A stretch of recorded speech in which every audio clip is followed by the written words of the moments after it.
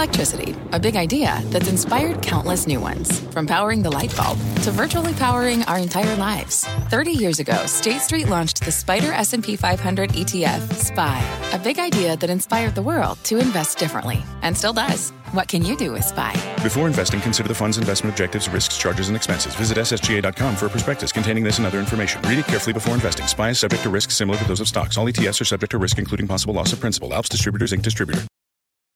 Homes.com knows that when it comes to home shopping, it's never just about the house or condo. It's about the home. And what makes a home is more than just the house or property. It's the location and neighborhood. If you have kids, it's also schools, nearby parks, and transportation options. That's why Homes.com goes above and beyond to bring home shoppers the in-depth information they need to find the right home. And when I say in-depth, I'm talking deep. Each listing features comprehensive information about the neighborhood, complete with a video guide. They also have details about local schools with test scores, state rankings, and student-to-teacher ratio. They even have an agent directory with the sales history of each agent. So when it comes to finding a home, not just a house, this is everything you need to know, all in one place. Homes.com. We've done your homework. My mission is simple: to make you money. I'm here to level the playing field for all investors. There's always a bull market somewhere, and I promise to help you find it. Mad Money starts now. Hey, I'm Cramer. Welcome to Mad Money. Welcome to Cramerica. Other people want to make friends. I'm just trying to help you save some money. My job is not just to entertain, but to educate, put days like this in context because they're difficult. So call me at 1-800-743-CNBC or tweet me at Jim Cramer. All right, look, the Fed's at war with inflation. And they didn't exactly win the battle with today's consumer price index report at 8:30 this morning. Yep, we got another overheated CPI, not what they wanted, not as bad as last month, but way too elevated. When I talk about the Fed winning or losing the fight against inflation, I mean the fight to tamp down expensive spending, allowing overstretched supply chains to play catch-up, easing some of the strain of the labor market, and, of course, making it so it doesn't cost so much for dinner.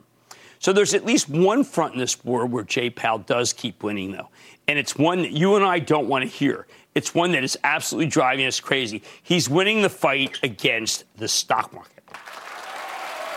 Or, because remember, the stock market is an amazing source of funds to buy things, raise kids, retire with them, take vacations. And it's all being obliterated right before our eyes. Once again, the Dow lost another 327 points. S&P tumbled 1.65%, but the Nasdaq plunged 3.18%. And that is one of the more quiet but devastating bear sessions in recent history. It just kept dripping and dripping and dripping. Plus, we had more large-cap disappointments just this evening. It's not letting up, and it is, as the late Jackie Gleason would say, a revolting development. And these are just the big averages. It's even more obvious when you look at the collapse of the IPO market and see the stocks in the Russell 1000, which contains the 1,000 largest publicly traded companies in America. Within that index, we're witnessing the most extreme wealth destruction that we've seen since the dot-com bust in 2000, or maybe in 2008, 2009. I want to put this moment in perspective. So I asked CNBC's amazing statistician, Gina Francola, to come up with a list of the worst performers in the Russell 1000 since the Fed took away the punch bowl, and that was done last November. Now, some of these have gotten so small that I normally hesitate to mention them on air, but I think it's important to highlight them because I want you to get the complete picture. So let's start out with the biggest loser, and that's a company called Carvana, the digital used car retailer. For years, I loved Carvana's business model until it got too expensive. I told them you had to sell it last summer. Good call. Carvana had already come down to 284 last November. Now it's at 30 after doing a giant secondary offering at 80 not long ago, just enough to raise money to stay in business. This 89% decline is now accompanied by the layoffs, as we learned today, of 2,500 people. Get used to hearing these kinds of numbers, people. I think they'll loom much larger after the Fed's next rate hike or two. Number 2 is Upstart. That was at 205 last November. It's now at 28, down 86. We had this AI-powered loan originator on last night, and it was somewhat contentious. They talked about how well they've been growing, but because of their business model, they've been hurt by soaring interest rates. I was hoping Upstart would be more of a loan facilitator, a platform, rather than an actual lender. I thought they had what I call an asset-light model. Not anymore. I begged them to get the loans off their books, but they seem sanguine about this part of the business. I am not sanguine. Like many, I had high hopes at one time for Skills, S-K-I-L-Z, well, you can see it, SKILLZ. That's a mobile gaming company that hosts casual esports contests. I thought that was a great business. I was wrong, or in the parlance of Cathie Wood, early. Skills has lost 85% of its value since November as business has dried up. That's because the company tried to give us what we've been asking for, profitable growth, but it's nowhere near break even, so it can't do it. Skills is hemorrhaging money. The beauty of Skills was you could wager on other people's video games while playing at home. The ugly of Skills is that we're not stuck at home anymore. It was a total pandemic play after all. Number 4 is Unity Software. We've got them on the show tonight. It's a very well-run company. It makes tools for both game developers and the metaverse or the omniverse. The stock was doing fabulously, but then Apple put through some privacy rules, clobbered their mobile business, and they also had a self-inflicted error, an engineer error. When your stock goes from 177 to 30, that's an 83% decline. That is serious wealth destruction for many people. In other words, if you had a sizable position in Unity, you're a lot less likely to buy a new car or take a vacation to Italy. Unity is a real company that can turn a profit in the not-too-distant future. But anything connected to gaming is now in the doghouse as the world goes back to normal. 5th, Rivian was supposed to be the best manufacturer, tens of thousands of electric delivery trucks, the kind of trucks Amazon desperately needs. Even Ford had a stake in it, too. But they watched the stock go from 118 last November to just under 30 last week. Then Ford sold 8 million shares over the weekend, putting even more pressure on the stock. Now Rivian's at 21. Turns out Ford was right to get out. Can you believe it? They still have tons left, though. The bad got worse. That's the story of this market. Their numbers this very evening were terrible. 6, Too Simple, TUSIMPL, is another one that was too simple, with very cool-looking self-driving truck technology. The stock's gone from $37 in November to $7 today. That's a pathetic 81% decline. And what do we have to show for it? Beats me. Now, how can you not like an energy storage solutions play that optimizes the grid like Fluence Energy? Well, you probably don't like it if you bought the stock at 36 in November because you now got stuck with a $7 piece of paper. 8th, GoHealth had already been annihilated going into November when it was only at $3.60. Now it's at 76 cents. I usually don't talk about stocks that's low, but this is a health insurance marketplace, and I think it's a victim of volume. The brokerage firms pumped out too many healthcare IPOs that fit the COVID theme and can help you navigate the thicket of healthcare laws. Can't say too much, though, because it's too small. 9th, Wayfair, online furniture retailer, consummate pandemic play, struggling as the world goes back to normal. The most recent quarter was terrible. The stock has plunged from 258 to 52. Hideous. I honestly don't know what to do with this company other than sell it, because I can't figure out what could help them be turned around. Before the pandemic, Wayfair looked broken. I think it looks broken again. Number 10, I never liked Novavax. This has historically not been a successful vaccine developer, and I figured they'd have an also ran against COVID, even as they repeatedly told us they were at the head of the pack. Lots of people believe them. That's how the stock got bid up to 258 in November. But now the believers have vanished, which is why it's come down to 42. I think it's got more downside, given that it was in the single digits for ages for the pandemic. Number 11 is Fastly. Had such promise because it had the best internet technology to host some terrific clients, but the business slowed, had a bad outage, and now it's fallen from 41 to 10, down 75%. Again, I don't know, maybe it can be taken over. I have nothing. I don't have a reason.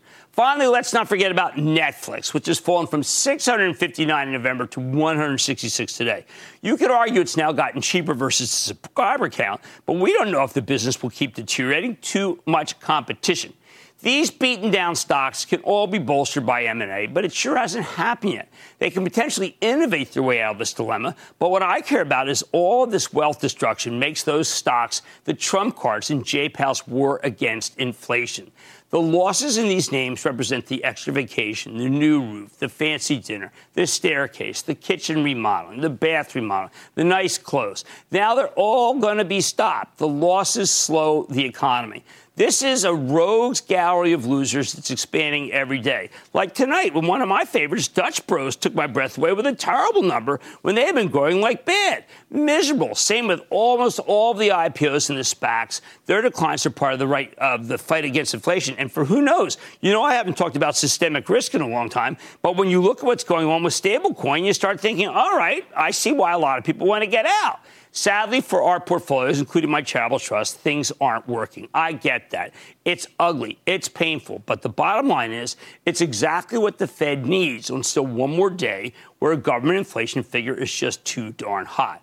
One day this will end, and we will look back and find, even on this list, some great bargains.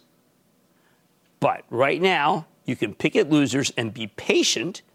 For the most part, though, patience is decidedly, in this business, not a virtue. Let's go to Betsy in California, please. Betsy. Well, Jim, there's one way that patience is a virtue, and that is if you read Cramer's books and you figured out that there's always the bull market somewhere. Well, thank you so much. What is the opposite, Jim? What's the opposite side of Apple? You know what it is? No. It's Hershey. Because Apple's lost 17, whatever, and Hershey's up 17%. Well, you know why Hershey's up, Betsy? Because there's a person by the name of Michelle Buck who runs it. And I had the privilege of pulling up with her. She is so smart. She totally understood what this company needed to do. And we should be grateful that she's there running that company. And thank you for the kind words. I'm doing my best. These are very trying days. My 18th year of trying to do this, trying to keep things together. It's not easy, but we will figure it out together. We always have, and we always will. Michael in Delaware. Michael. Hey, Jim, how's it going? All right, how are you? Oh, I had better starts to the year, let me tell you. All right. But I'm calling about Bosch Health. I've seen companies get cut in half just this week. I can give you 24 of them. This one is another one. What should I do with it? I think this is being, $10 mark. I don't usually like to make these charges. I think it's being manipulated down. You never hear me make that kind of charge, but there's no reason for this stock to be where it is. I have told Joe Papa that it is kind of insane. There is no way that the parent should be this much smaller than the sub. There's no way that this company, which was doing, that maybe there was like a 2 to 4% difference in what people thought, should lose 50% of its value. My Channel Trust is sticking by it. You could say, well, so what, Jim? Your Channel Trust owns things like Apple. Isn't that horrible? I don't know. I've owned Apple for 15 years. What am I going to say? Blow it all out because a couple of bad days? That's not how I play it. It's ugly. It's painful. And it's exactly what the Fed needs. So it's still one more day where a government inflation number is just too hot. And that's what's going to happen because good news is bad right now. Well, Mad Money tonight. Unity plummeted today on weak revenue guidance, even though it's a very good company. So are investors getting a buying opportunity in the stock, or is it just too late already? I'm checking with the CEO. Then I'm talking chips with recent dip with GlobalFoundries CEO. That is the most successful foundry in our country. And as Roblox hit a new roadblock in this market, or could after this dramatic decline, time has come. Let's sit down with a very level-headed CEO and figure out what to do with a company that has $3 billion in cash and a heck of a lot of cash flow. So stay with Cramer. Don't miss a second of Mad Money. Follow @Jim Cramer on Twitter. Have a question? Tweet Cramer. #MadTweets. Send Jim an email to madmoney@cnbc.com or give us a call at 1-800-743-CNBC. Miss something? Head to madmoney.cnbc.com. Fact. Running a business is not getting easier on your wallet. With higher expenses on materials, employees, distribution, and borrowing, everything costs more. Also a fact. Smart businesses are reducing costs and headaches by graduating to NetSuite by Oracle. NetSuite is the #1 cloud financial system, bringing accounting, financial management, inventory, and HR into one platform and one source of truth. With NetSuite, you reduce IT costs because NetSuite lives in the cloud with no hardware required. Accessed from anywhere. You can cut the cost of maintaining multiple systems because you've got one unified business management suite. You improve efficiency by bringing all your major business processes into one platform, slashing manual tasks and errors. Over 37,000 companies have already made the move. See how you'll profit with NetSuite, and then you can think of all the ways you could be spending the money you save. Company retreat in Malibu, anyone? By popular demand, NetSuite is offering a one-of-a-kind flexible financing program for a few more weeks. Head to netsuite.com to start saving. When you're hiring, the best way to search for a candidate isn't to search at all. Don't search, match with Indeed. Indeed is your matching and hiring platform with over 350 million global monthly visitors, according to Indeed data, and a matching engine that helps you find quality candidates fast. Use Indeed for scheduling, screening, and messaging to connect with candidates faster. Plus, 93% of employers agree Indeed delivers the highest quality matches compared to other job sites, according to a recent Indeed survey. Leveraging over 140 million qualifications and preferences every day, Indeed's matching hiring engine is constantly learning from your preferences. Join more than 3.5 million businesses worldwide that use Indeed. Listeners of this show will get a $75 sponsored job credit to get your jobs more visibility at Indeed.com/Mad Money. Just go to Indeed.com/Mad Money right now and support this show by saying you heard about Indeed on this podcast. Indeed.com/Mad Money. Terms and conditions apply. Need to hire? You need Indeed.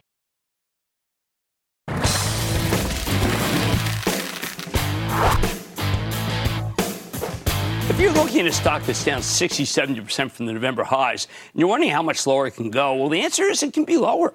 This market is merciless to fallen momentum names. People are so unhappy right now. I know that you are, I am. When former high flyers report good numbers, nobody cares. When they disappoint, look out below.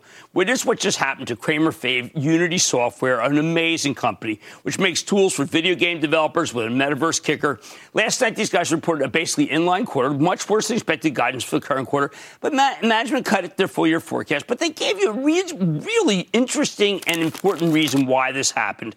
And the stock plunged nearly $18 or 37% today. What went wrong? A lot of Unity's business is connected to mobile gaming, so they've been hit by Apple's new privacy restrictions on targeted advertising. That's in their forward. That's the future. Company had to develop its own ad tracking tool in response, but apparently there was a serious engineering error that meant the targeting wasn't very good. Management says they fixed the problem, but it'll take a couple of quarters before they can get past the damage. So what do we do now?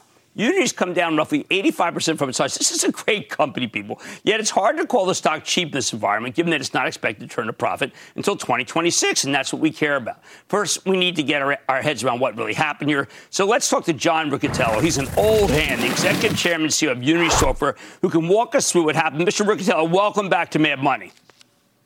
Hey, Jim. It's great to be back. Thanks for having me. All right, so John, I'm sorry, go ahead. You wanted me to walk through it, or you want to ask questions? Either way is first, fine. I wanted to start at a high level. You and I have been at this for a long time. One of the things you said is that, do you know that this business has been through every single cycle and it always comes out on top? And I want you to remind people that, because when they buy the stock now, they may think that this is a business that's ending. It's never been like that. Well, look, it's sort of really interesting times, and I'd just make a couple of points. After multiple 40% quarters, we reported a top of guidance 36% quarter. But we brought our guidance down. And, what that's about is self-inflicted wound. We did some things on the advertising side of the business that reduced the accuracy of our models. It's going to take us a couple quarters to fix, and we're going to have slower growth for a couple of quarters while we fix that. I hate reporting self-inflicted wounds, but that's what we got. Second point is our create side of the business is sort of the heart of the company. We reported 65% growth in the first quarter with prognosis for continued gains as we're winning in gaming, we're winning with artists, we're winning in verticals outside of gaming in a huge way with names like Lockheed and Mercedes-Benz and people in the solar industry and architecture and construction. It's actually quite amazing. And of course, that incredible story gets washed out a little bit when you've got a self-inflicted wound in the period you have it. Now, the last point I would put on all of this is that, look, we know our stock was a lot higher 9 months ago at the very peak of the market. And my sense is we probably had about 10% too much in spending in our business as a consequence of sort of the euphoria that goes with that. And one of the things we did when we started to realize that, we have this, short-term challenge is we brought our spending down by about $100 million in our plans or compared to our plans. So what that allows us to do is to bring profitability from future years into this year. At the end of this year, Q4, we expect to be profitable. So we do that because we think being a little leaner and a little more focused will make us stronger for the long term. So we still think that we've got years and years of better than 30% growth in front of us on the basis of this huge tidal wave of interest in things that are real-time 3D.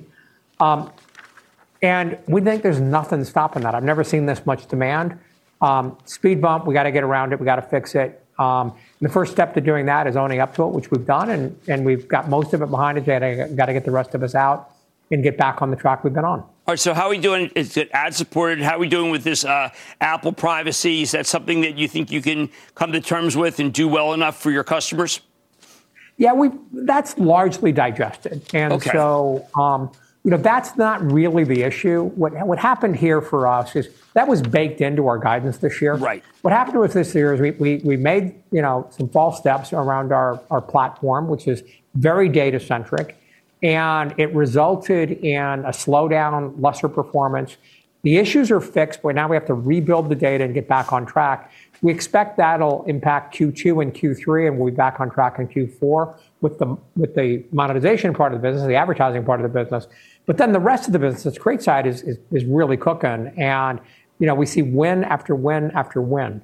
And I can't tell you how much excitement exists for that side of the business. Well, I did feel that you're a combination of the great things that Jensen Huang is doing at NVIDIA for the industrial and digital twin, and for the things that Mark Zuckerberg is going to be doing for Meta, and that you can do either side of it, and that the demand from both sides is extraordinary. It is, but although I tell you, one of the things I like about Jensen and NVIDIA is he didn't use the word metaverse. He called it omniverse. What he's talking about there is an NVIDIA-centric offering. And we're talking about real-time 3D. There's hundreds of companies. We have 3,000 customers now for our tools outside of gaming. And what they're basically trying to say is the next version of the internet is 3D, it's real-time, it's a lot more personal, it's a much richer and better experience. My sense is every website in the world, 90% of them are going to be on real-time 3D by the end of the decade. If you go way back to 2000, the last time we had a crash this severe, the internet was in question. It's not now. Right. Everyone's got a website. Same time frame here, 5-7 years from now, everyone's going to have a real-time 3D, and we're going to power that. I shy away from metaverse as a term because it's so misused and overused and misunderstood. Good point. People got, so I'm tired of that. We're focused on what we do best. We deliver a monetization and operations platform for companies that build in real-time 3D, and most of them are coming to us. Well, I want to leave it on one note because I think everyone's going to see this. The Avatar 2 and your role in Avatar 2, because Avatar 1, my wife and I, favorite movie. Talk to us about Avatar 2 and what role you played. Well, first off, let me be really clear. James Cameron's a genius. And so he has very high standards. And the way they get to their special effects, that incredible look, is with a great group of people at Weta FX. This is Peter Jackson's company. And the tools they use to create those visual effects are the digital tools that come from Unity, the Weta digital tools. We own those. It's an amazing team. Their trailer came out on May 6th. If those of you out there in TV land, if you haven't seen it, this is what you can do with Unity. It is amazing. Well, you know what? That's what we're going to do, because you're certainly not buying the stock at a price that I think if you're going to get everything right by fourth quarter, you're going to look back and say, what was I doing waiting? Why was I waiting? Why was I waiting? The answer is you're probably worried about 3 down instead of 30 up, or more than that. John Riccitiello has been around for a long time and has been successful at everything he's done. CEO of Unity Software, letter U. Thank you so much, John. Thank you, Jim. Mad Money's back after the break. Coming up, when the chips are down, are there still profits to be found? Cramer gets a global view. Next. You seek the key, but first, you must learn the ways of precision, craft, and performance with Acura's all-electric ZDX. With a premium Bang & Olufsen sound system up to a 313-mile range and a Type S variant with an estimated 500 horsepower, the ZDX is their most powerful SUV yet. Unlock the energy when you visit Acura.com to order yours today. Take your business further with the smart and flexible American Express Business Gold Card. It's packed with benefits to help unlock more value from your business purchases. That's the powerful backing of American Express. Learn more at americanexpress.com/businessgoldcard.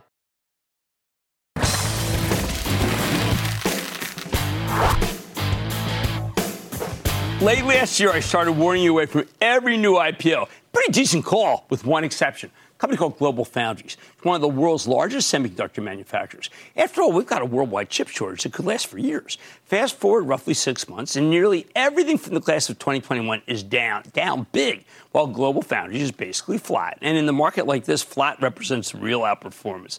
Now, last night, GlobalFoundries reported what I thought was an excellent quarter, an 18-cent earnings beat off a 24-cent basis, strong sales, huge gross margins, not to mention strong guidance for the current quarter. The stock didn't get much credit. It's a bad bad market, okay? All things tech getting hit today, and this one finished down more than 7%, but that's par for the course these days. You know what? I think it's a buying opportunity, plain and simple. Don't take it from me. Let's dig deeper with Dr. Tom Caulfield, who's the president and CEO of GlobalFoundries, who joins us now as our first in-studio guest in more than 2 years. Tom, welcome back to Mad Money. I'll give you one of these. Who the heck knows? Have a seat. Hey, I'm really honored to be here. Thank you. Oh, I'm so glad you're here. Let's start right from the beginning. You have a fantastic business. Tell people how sold out you are for your product. I think we're sold out 2022, 2023, and that's as we're adding capacity as fast as we can make investments.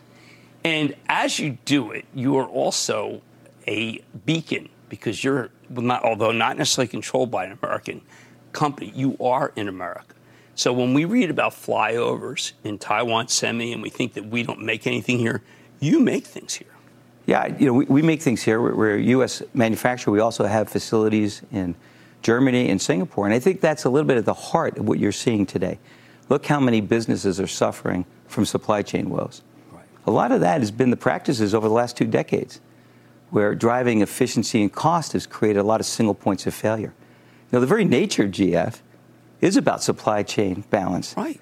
We operate on 3 continents, therefore we have 3 different kind of supply chains. We offer that flexibility to our customers. I think we're going to see a lot more of that. I think you're going to see some of the shift in supply chain management to be a little bit more balanced. And I think that's a real opportunity for GF. If I go to any one of your foundries, is it 24/7? I mean, is there even a second of downtime? No. 365 days a year, 24 hours a day, and even with that, running white hot. Over the stated capacity. We try to do everything to get every wafer we can out right now for our customers who are in dire needs for our capacity. Now, you have spoken to me and taught me, frankly, about the concept of the full-featured semi. In other words, not the semi necessarily goes into the high-performance computing, but the ones that are really slowing down American manufacturing. Yeah, so we call this feature-rich silicon. Think about a secure pay transaction. Well, that requires embedded memory. We make that type of technology. Think about your mobile device connecting to a cell tower to transmit voice and data. We make the chips in those front-end modules. In fact, we're at the center of the transition to 5G technology. That's what we call feature-rich. It represents 75% of the semiconductor market. And over the last decade, there's been a lot of underinvestment with a bigger focus on with the high-speed digital compute that you talk about. And so that's what we're trying to really catch up to now is how do we make rational investments to get that supply-demand in balance. Okay, I have this terrific Ford Maverick. Candidly, it took me 8 months to get it. I just love it. Small 4x4 bed. It's perfect for me. They were held up by semiconductors. Like, if I were running Ford, I would call Tom Caulfield and say, Tom, what do you need? How about a 5-year agreement for chips? Can we do something like that? Well, first of all, I have a Ford Maverick, too. It's a great car. Isn't it the greatest? Yeah. I had the Area Blue 51. I don't know what you have. No, I should have got that. My son talked me out of it. Okay. So let's talk about it both tactically and strategically. Tactically, we're doing everything we can. Right. We're doing the best we can to allocate. But I don't think you'll hear much about GF being the absolute gate right now. We're not the only semiconductor company that makes chips for automotive. Right. I think it's more important is how the auto industry is setting themselves up for the future. First is we're adding capacity at breakneck pace, and a lot of that is focused on the auto market. Okay, good. The second part of it is automakers are now thinking deeper into their supply chain, and they're talking to companies like GF to go make sure that capacity that we put on is put on for them. But they should have been doing that years ago. They should have been dealing with you directly. They should have been just saying, hey, listen, just in time, I'll call you when I need you. That's not the way business should have been done. Well, I'm not going to comment on how they should have or shouldn't, but I think you're going to see back to my opening comment, there'll be a better balance on how supply chains are thought through. Because you see the economic damage you can do to a business with not having supply, and it certainly outweighs over time that damage than the cost you get in a very tactical, short-sighted business. All right, so we have this CHIPS Act that we want. Now, I look at you and I say, this man is spending millions of dollars. Billions of dollars. And other guys want it to be from the government. How do you rationalize the situation where you're out there spending your shareholders' money, doing the right thing? Other people just want the government to be able to pay for everything. Well, let me take that apart a little. Okay, good. Let's first start. What is the problem we're trying to solve? Today, we have a $500 billion semiconductor industry. 50% of that demand is generated through U.S. headquartered companies, but only 12% is manufactured in the U.S. That's terrible. So why? Other nations have policies that promote manufacturing in the regions because they view it as critical to their economy, their sovereign security. I think the U.S. now sees that they need policies that will make manufacturing in the U.S. globally competitive. That's the aim of the CHIPS bill. And the thing about it is GF is ready to do its part. We'll expand our facilities. When that CHIPS bill is funded, it'll be a catalyst for us to make further investments in the U.S. We're already spending over $1 billion in the U.S. as we speak to add capacity to our most advanced facility in upstate New York. Well, I want to end on this because people are really gloomy. I mean, well, I don't speak to any business people who are gloomy. You have a story to tell. You're sold out at the end of 23. Everybody wants your chips. These chips are exactly what we need. And you're willing to help out our great country in building more in order to make it so we're more chip independent. Well, thank you. Why not? Yeah. Why not? I mean, all I hear about is gloomy people are like upset. That's not my DNA. I see someone like you doing the right thing, and I just want to congratulate you. Congratulate you for running 24/7, for all the people you got running 24/7, and for what you want to do to make our country. I don't think it used to be energy safe. I want us to be semiconductor safe, and you're doing it. You know, and you started the show citing out the results we put up. That doesn't happen by accident. No. That happens because we have 15,000 people worldwide dedicated, passionate, committed to doing their part for the industry and the company and our customers. And, you know, I appreciate you noting that. Absolutely. It's what has to happen. We're going to be a great country again. That's what has to happen. Thank you so much to Tom Caulfield, CEO of GlobalFoundries, the one IPO I liked in the last year. Mad Money's back after the break. Coming up, a stock on the chopping block? Cramer checks in on a metaverse player that has investors frowning in this reality. Next.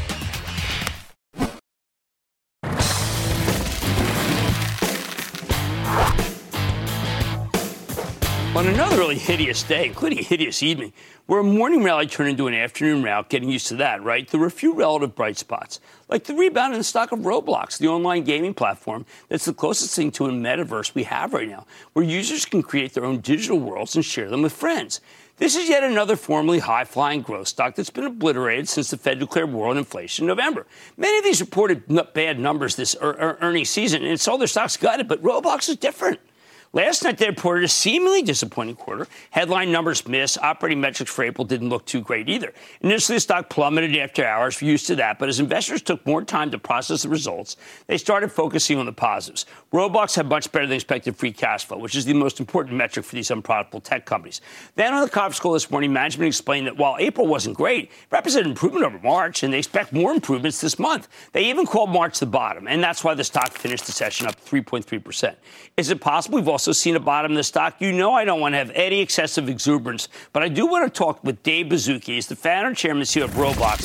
You get a better read on the quarter. Mr. Baszucki, welcome back to Mad Money. Jim, thank you. As always, it's a pleasure to be on your show. I appreciate it. All right, so David, I'm going to go to something people don't talk about enough. You have the freedom to develop things that are not, that are safe and good and learning. And you have that because you have $3 billion in cash, you have a lot of cash flow, and you have a lot of people who depend on Roblox for the next level of education and play in a safe way. And that's what you're really about, correct? Well, we're about innovation. We're always about safety and civility. It's been the foundation of our company since we started. We do have a big vision about our platform supporting not just play and social and helping people stay connected during COVID, but as we emerge from COVID, ultimately helping people learn, experience entertainment, connect with friends and family. And someday we'll use Roblox in our own office to stay connected as some of our people work remotely.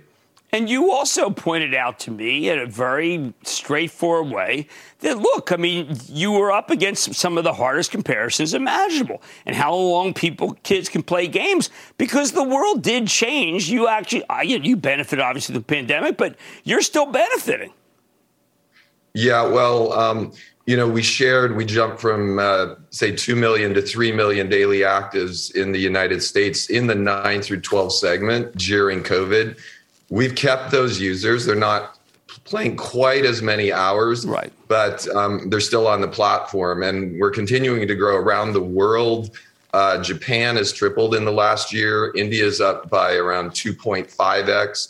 In our core market, 17 through 24 users, those showed great year-on-year gains. So both around the world, all ages, as well as our core demo. All right. So how do we value in a world where people want tangible growth right now? Roblox is giving them lots of cash flow and building up a great franchise. What do you tell them? Do you say, look, just go along, these guys are the winners? I think we tell we're doing various things. We're both growing, of course, users, engagement. We are also aware of the enormous economic opportunity and possibilities on our platform. And I think this quarter is the first time we've come out and said, look, we're going to nudge a bit towards the efficient frontier on our economy, both around how we do search and discovery, the amazing possibilities for how brands can bring traffic, and also our UGC catalog, which has an enormous amount of economic activity. So we are leaning in on this, and I think there's a lot of room here on our economy. Now, speak to me about the notion of the two different kinds of ways to deal with internet. There's an unsafe, combative way that calls for an engagement of blood sport. And then there's a way of interactive where everybody wins and our kids are brought up better and everybody has I'm going to say it, a better world. These are two different visions, aren't they, sir? Yeah, when we look at the overall category of what we call social, it really means many, many things. It means sharing my life through images or videos. It means consuming content. On Roblox, we think of social as in real time doing things together, more akin to what we used to do in real life or on the phone. We still do, of course, in real life, but during COVID, we weren't able to. We think that's an area that's really can be a very civilized platform. We want to be the place where, of all ages, it's a civil society on our platform. So we're optimistic about this real-time communication aspect of Roblox. All right, now let's go back for a moment to the idea of making some money, shareholders. Brand experience examples, spatial voice, layered clothing, custom materials. These are opportunities where you can make a ton of money if you think it's the right time to turn it on. Yeah, we want to do this gently. Everything we do is always first our values, safety, civility. Second, we tend to do things way before laws, regulations, or guidelines. And at the same time, anything we do around monetization will be fully compliant with that. But yes, our avatar system's getting much richer. We're moving to all of the avatar items in our catalog being created by our users, which will be a much more rich ecosystem for avatars. Our spatial voice, we're introducing that once again very gently and for older players right now, but that will improve the ability to communicate. So there's a lot of economic upside that we can do consistent with our values of safety and civility. All right, so let's talk about bookings, which you said is a reliable way to look at it. Bookings were down a little bit, but is it not possible that we could see that bookings, the top line metric, get better when we get, say, 6 months from now and the comparisons aren't so crazed? Yeah, I mean, March was a very difficult compare. We were all locked down a year ago. We're happy that April, we've seen that start to turn around. We think longer term, we'll see bookings start to catch up with user growth. Will your employees tolerate the idea that perhaps you're not necessarily going to hit it out of the park right now like so many other companies in your sector? Yeah, well, I think we are going to hit it out of the park. And I do think our employees are, one of our other values, in addition to respecting the community, is taking the long view. We're very excited about what we're building. I was just on a group review 10 minutes ago, and it's amazing what we're building for the future. And our employees are here for multiple reasons, including the vision, of course, including their compensation. But it's a much more holistic employee that's kind of a Roblox employee. Well, at the same time, I mean, your employees, like everybody else, are aging up. When I first heard about your company, it was from my trainer who had an 8-year-old. Now it's from my trainer. I mean, I think that what's happened here is that people recognize the greatness of it, and it's not something from 8 to 12 anymore. Yeah, our fastest growing cohorts are 17 through 24 and 25 and up. And those cohorts have enormous headroom. We're a cultural phenomena for 9 through 12-year-olds in the U.S., but Internationally, we have enormous headroom. I mentioned Japan and India. And for older players who, once again, are on Roblox as part of a very civil, safe society, there's enormous headroom there. Okay, last question. I saw the release. Spotify Island brings new experiences for fans and artists to Roblox. You are always doing new things in different media. There's almost no end to who you're willing to collaborate to bring greatness to. How is this working? We sometimes people call this user-generated content or UGC. Internally, we call it self-service, which is really hard to build. A platform where brands and musicians can come to the platform, sometimes even without our assistance, and that's where it's going. But in this quarter, we saw the NFL, we saw Madden, McLaren, we saw American Eagle, we saw Chipotle, we saw Spotify, we saw Sonic. So more and more, these are starting to show up organically, without us having to do a lot of special custom work. Oh, by the way, the McLaren people were crazy about. I don't know why that one really drove home. Is that just Formula One? It's just hot right now? I don't know if it's the fact that the whole C-suite of Roblox loves Formula One, or that one of our board members is very closely affiliated, or we just, the Roblox community loves McLaren, but it's been really attractive. Well, look, I just think you're doing everything right. You just got to keep doing it. You got to stick by your guns. Look, if you were losing fortunes and you had no cash flow, it would be a different conversation, frankly. But that's not you. Thank you. That's never been you. That's Dave Baszucki, founder and CEO of Roblox. Now, guys, everyone said the stock was going to go down. It didn't go down. So maybe you should be thinking about it right now. Mad Money's back after the break. Just chill out. Is this Chill Master Jay? The Chill Man is in the house. He's happy. The lightning round is coming up when Mad Money returns.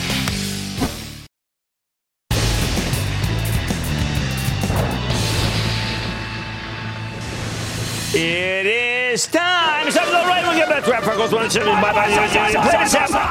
And then the lightning round is over. Are you ready? Skeet Dash. Sunny, Illinois. Sunny. Hey, Jim, a big get-rich-carefully Chicago booyah to you, my friend. Trying to get rich, trying to keep people from getting poor uncarefully. What's going on? Hey, Jim, man, I'm sitting on a load of cash right now. What should I do with my money? I'm thinking about investing in Cisco. What's your opinion on Cisco? I think you do slowly at Cisco. The stock does not act well. They're doing some reorg and security. Don't know why I had to do that. Don't be aggressive in anything. Watch what we're doing with the Chapel Trust. We're picking and picking and picking at different levels. We still got some cash. We have to raise some cash in order to be able to get some bad stuff in to high-grade the portfolio, but nothing big. Mike in New Hampshire. Mike. Yeah, Mike in New Hampshire. Booyah, Jim. Booyah, Mike. Spring is here. The bees are attacking the azaleas, and life is good. I'm 75 man, I got to get some bee balm this weekend. Not a speculator. You got the luck on me. What's going on? Okay. I'm trying to move my investments towards income returns, substantial interest on real estate and equities I already have. I'm looking to shift to high dividend, solid companies. LNG, I believe, is the fuel of the future. LNG. LNG is very good.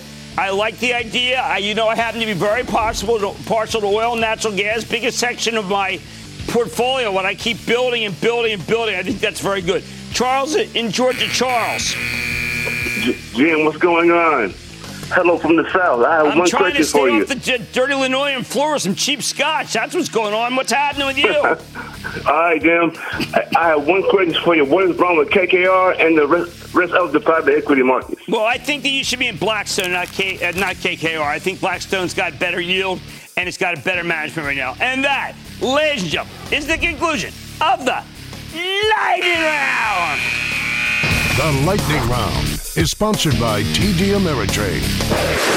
Coming up, what did the irreverent CEO of RH see coming that most of us missed? Cramer looks back on Gary Friedman's far-sighted warning. Next.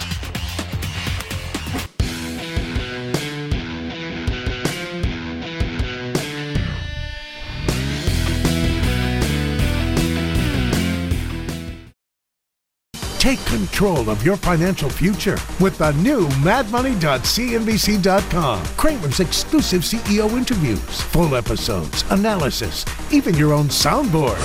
Plus, special access to Mad Money 101 with rules and techniques to break down the market for all investors. The red flag that makes me drop a stock immediately is... It's everything you need right when you need it. The new madmoney.cnbc.com.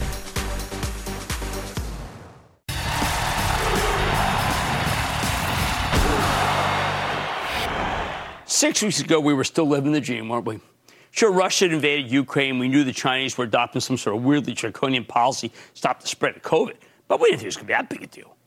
In fact, we almost totally ignored it until we heard from Gary Friedman, one of the greatest merchants of our time, who turned a tchotchke-selling hardware store into a palace called Restoration Hardware, one of the greatest retail powerhouses on earth, now known as RH. Friedman got downright unhinged on the conference call. It was anything but scripted. He was terrified. He talked about the appearance of a sudden slowdown. His customers were some of the wealthiest people in the world. We figured they'd keep sitting on their yachts, going to the $400 lunches, buying whatever they wanted. Not according to Gary. Even rich people pulling their horns when the global economy is giving them bad vibes. Now we're discovering just how prescient that conference call really was, even if Friedman sounded a little crazy at the time. I know better than anybody that you can be both crazy and right at the same time.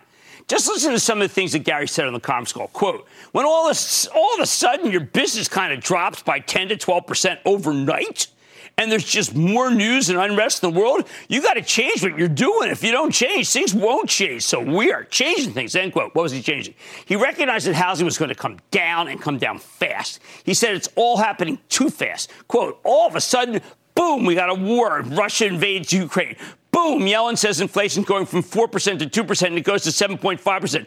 Boom, and Powell says we're behind. He goes on, quote, everybody thinks the supply chains are getting better. I don't think they're getting better at all, end quote. He then compared this period to 2008, 2009, during the housing recession. That was terrible. But what's happened since then? Well, it's not just that RH stock is going to a 52-week low. That was pretty much in the cards. All those predictions have proven true. He didn't even go into a rolling crash of the stock market or crypto, something that's hurt a smaller, lower-quality competitor, Wayfair. And, Gary, I apologize. I put him in the same paragraph as you, but humor me. When I read over Gary's words now, I recognized it wasn't panic speaking. It was the empirical sales numbers of a great business person, which I am sure, unfortunately, have yet to stabilize. Why is all this so important? Because if Fed Chief Jay Powell is going to win his battle against inflation, a big part of that is making it so that the idly rich stop spending so much money. Right now, they're bidding up everything with their second and third houses for the days when they don't have to go into the office. I'm not saying Jay Powell's deliberately targeting companies like RH. That would be terrible. I'm saying the customers who shop at RH are often the kind of people who do worry about Russia, Ukraine, or interest rates, and they don't want to be capital starved if something goes wrong. So you know what they do? They take the money out of the stock market to go shop, not necessarily to shop at RH. They buy treasury bills, and that's exactly what they've been doing in the recent months. The only difference? Gary saw it first. Now we're all seeing it. Homes are going to come down in price.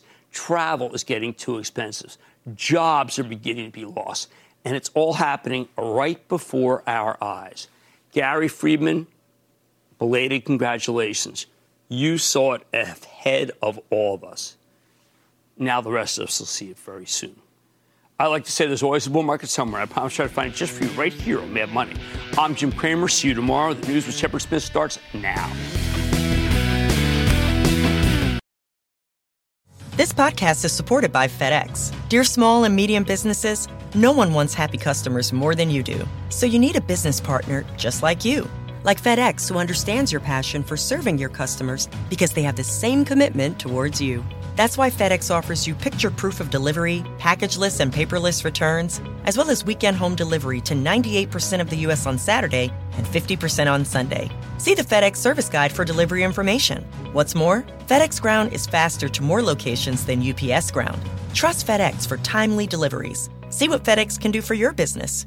Absolutely, positively FedEx.